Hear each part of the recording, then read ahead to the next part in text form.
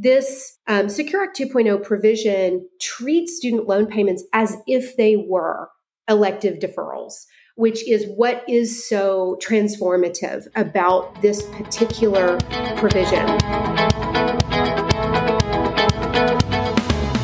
I'm Brian Anderson with 401k Specialist, and this is the 401k Specialist podcast. Student loan debt has gotten plenty of attention lately, thanks not only to the great news about the student loan debt repayment provision in Secure 2.0, but also because of the ongoing pause on student loan payments, President Biden's controversial student loan debt forgiveness program, and the lawsuits that are currently preventing that program from moving forward. Here to help us sort it all out today is Laurel Taylor, the founder and CEO of Candidly, a student debt solutions and financial wellness technology firm that's dealing with these topics every day. Welcome back to the 401k Specialist podcast, Laurel. Brian, thank you. I'm thrilled to speak with you today. All right. Well, I had the opportunity to hear you speak about student loan repayment matching provision in Secure 2.0 at the recent Viking Cove Institute Summit that was out in Carlsbad, California. There you talked about how companies offering benefits that address student debt will become the new normal in the workplace with the help of the Secure 2.0 provision. Can you give us a bit of a rundown on it? So excited to share the new normal. Indeed, we are in the midst of a retirement revolution, which is so exciting because I think there are, as you know, there are 97 provisions within the Secure Act 2.0, and the provision nearest and dearest to my heart is the provision that will enable 84% of those who have student debt say that student debt is the number one reason that they do not contribute at all to retirement savings. So the Secure Act 2.0 is the biggest thing to happen to retirement savings, actually since the introduction of the 401k. And many student loan borrowers, and that includes, by the way, student debt is a very distracting term. It's mom debt, it's dad debt, it's spousal debt, it's grandparent debt, it's everybody's debt. So those who have student debt are really focused on achieving financial freedom from debt. But unfortunately, that is at the expense of building wealth, including retirement savings. And that sequential decision-making or movement through financial goals to first become debt-free before saving and before contributing to retirement savings can be financially devastating. And so quite literally, the Secure Act enables users to pay down debt and build wealth simultaneously, so that borrowers and hardworking Americans really no longer have to choose between their past and their future when it comes to their financial health, wellness, and ultimately wealth. All right. I'm curious, what are some of the hurdles that need to be cleared in order for this new provision to live up to its potential? And just how big of an opportunity is this for advisors to be talking about with plan advisors this year in preparation for its effective date at the beginning of 2024? Awesome. Yeah. So some of the hurdles and the challenges. Well, first, just to kind of continue to flesh out the opportunity, plan sponsors will now be able to match participants' student loan payments with tax-advantaged retirement contributions.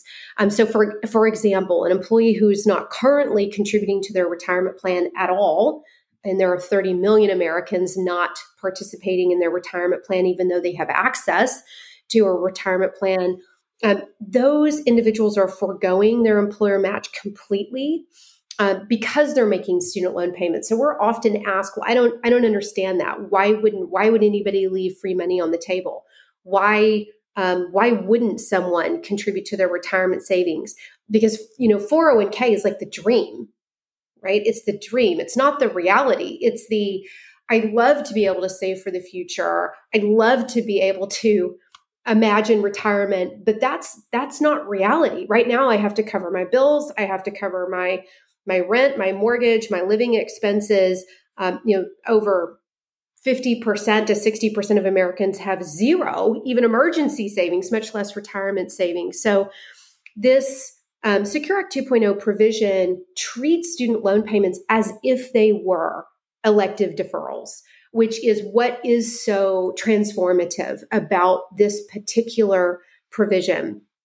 And so some of the hurdles and the challenges as plan sponsors who are offering a retirement plan or offering a retirement match, they know and they want to be more financially inclusive. That's why they're making an investment in these incredible benefits. But when they look at the data, what they see is that, and of course, this is part of failing discrimination testing, that the high earners are contributing to retirement savings, but those who are earlier in their career, those who are, it's Black History Month, those who are African American, Black, Latino, and women, which are 2/3 holders of student debt, are the demographic largely on the sidelines. And so how do we get how do we drive engagement and get the disengaged engaged?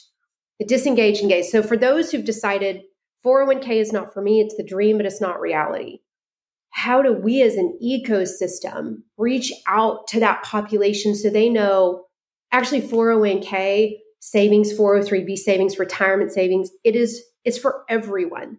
But that from an operational perspective, the new offering in the retirement ecosystem, it is going to require new capabilities for plan sponsors to be able to offer the match and for record keepers to implement the program design.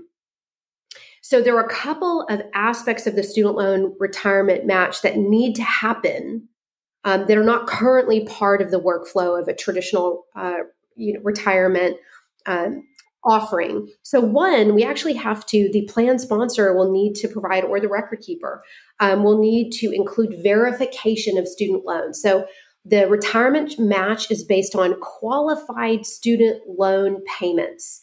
So first we have to verify the authenticity of the individual and the student loan, that individual is contributing to a student loan, which means that we have to actually verify payments to the student loan.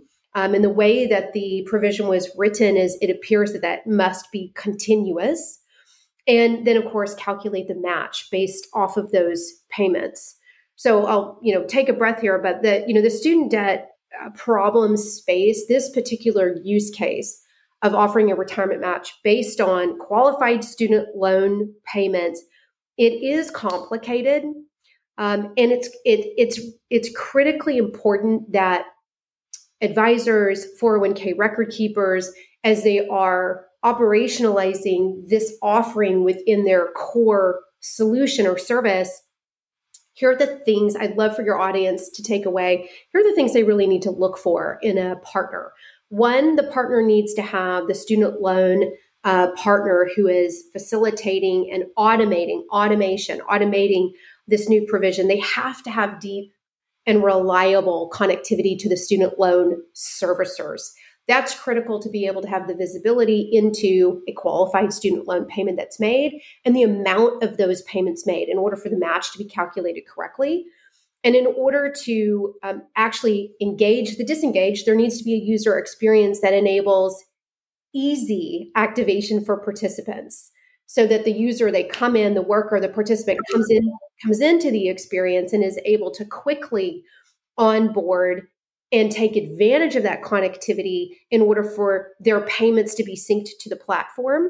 And then, of course, the employer needs an experience and a dashboard that provides the necessary data back to the plan sponsor so they can understand the population that's participating for the first time and is eligible for that net new population coming into participation, or for those who actually can maximize their match as a result of their own elective deferrals and then the student loan payments. And of course, the plan sponsor is going to expect data analytics and ultimately ROI on this particular benefit offering.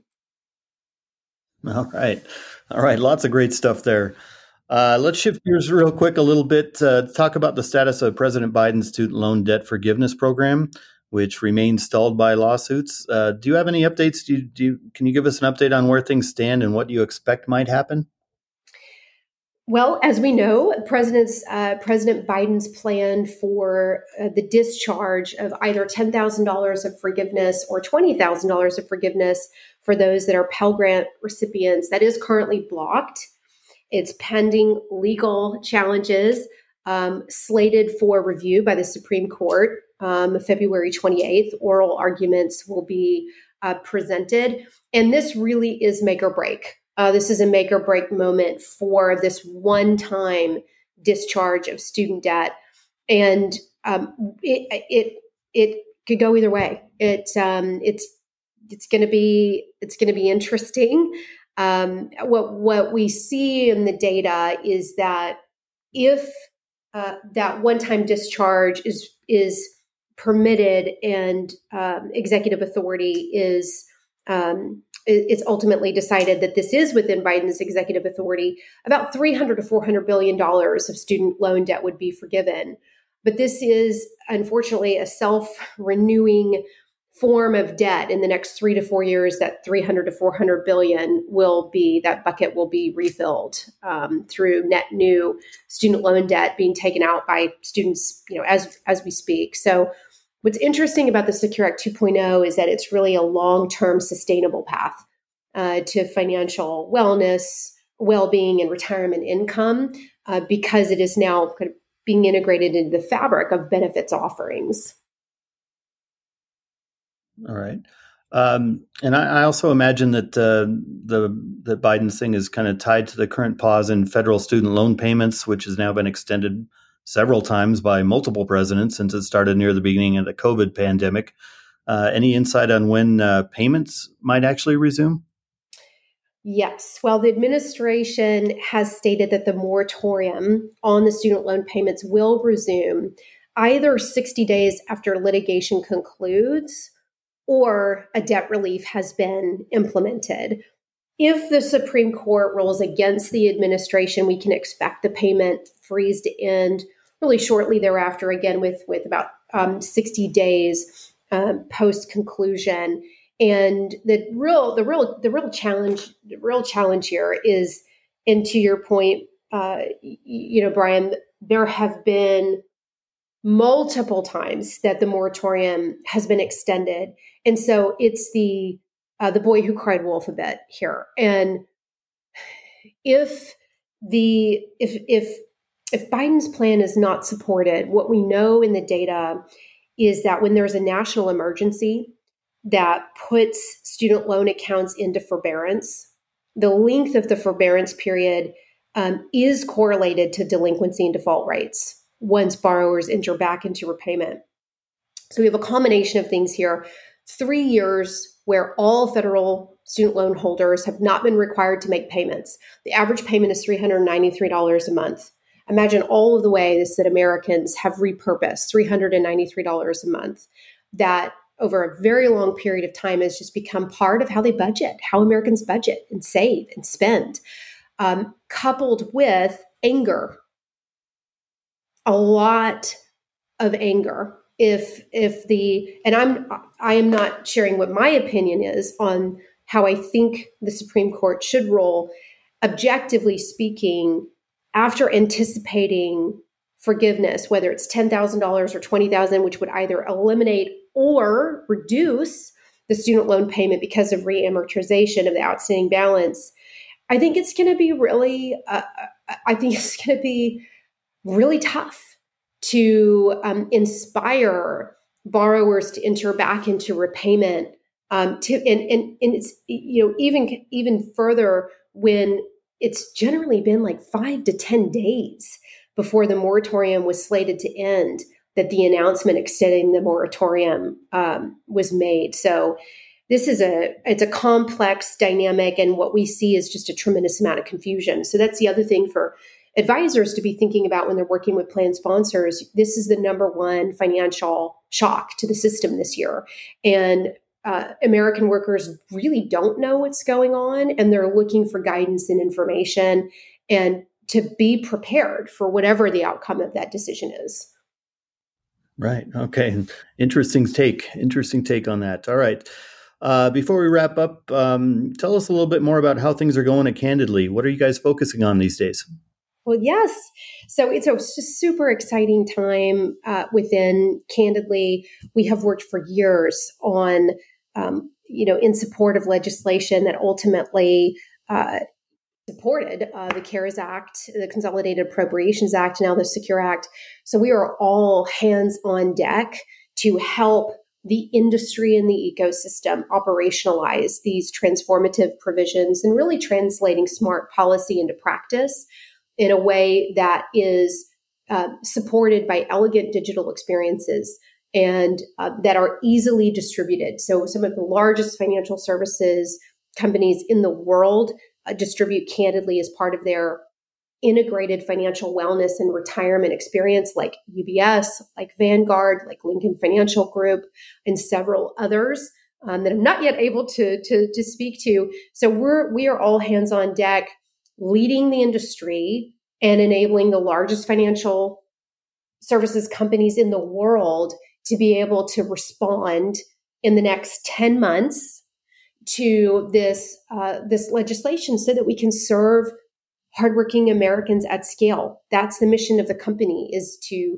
crush student debt and enable users to go beyond student debt into wellness and wealth. And we achieve that mission through key distribution partners that are already providing critical services to plan sponsors and to plan advisors.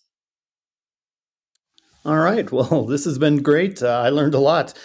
So thanks for joining us today, Laurel Taylor of Candidly on the 401k Specialist Podcast. Thank you, Brian. Thrilled to be here today with you.